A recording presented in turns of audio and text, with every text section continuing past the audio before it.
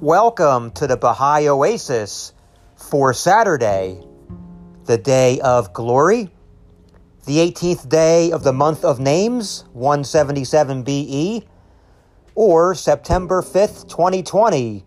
Aloha, my name is Danny. Today we have another healing prayer, this one from Baha'u'llah.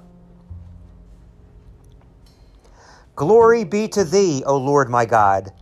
I implore thee by thy name, through which thou didst lift up the ensigns of thy guidance, and didst shed the radiance of thy loving kindness, and didst reveal the sovereignty of thy lordship, through which the lamp of thy names hath appeared within the niche of thine attributes, and he who is the tabernacle of thy unity and the manifestation of detachment hath shone forth, through which the ways of thy guidance were made known, and the paths of thy good pleasure were marked out, through which the foundations of error have been made to tremble, and the signs of wickedness have been abolished, through which the fountains of wisdom have burst forth, and the heavenly table hath been sent down, through which thou didst preserve thy servants, and didst vouchsafe thy healing,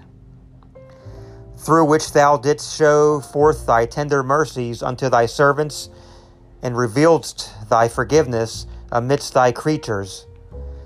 I implore thee to keep safe him who hath held fast and returned unto thee, and clung to thy mercy, and seized the hem of thy loving providence. Send down then upon him thy healing, and make him whole, and endue him with a constancy vouchsafed by thee, and a tranquility bestowed by thy highness. Thou art verily the healer, the preserver, the helper, the almighty, the powerful, the all-glorious, the all-knowing.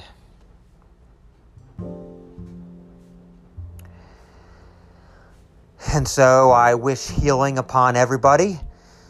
May our hearts and minds be opened and receptive to the healing power of God, to the healing power of God's Word. I would love to hear from you.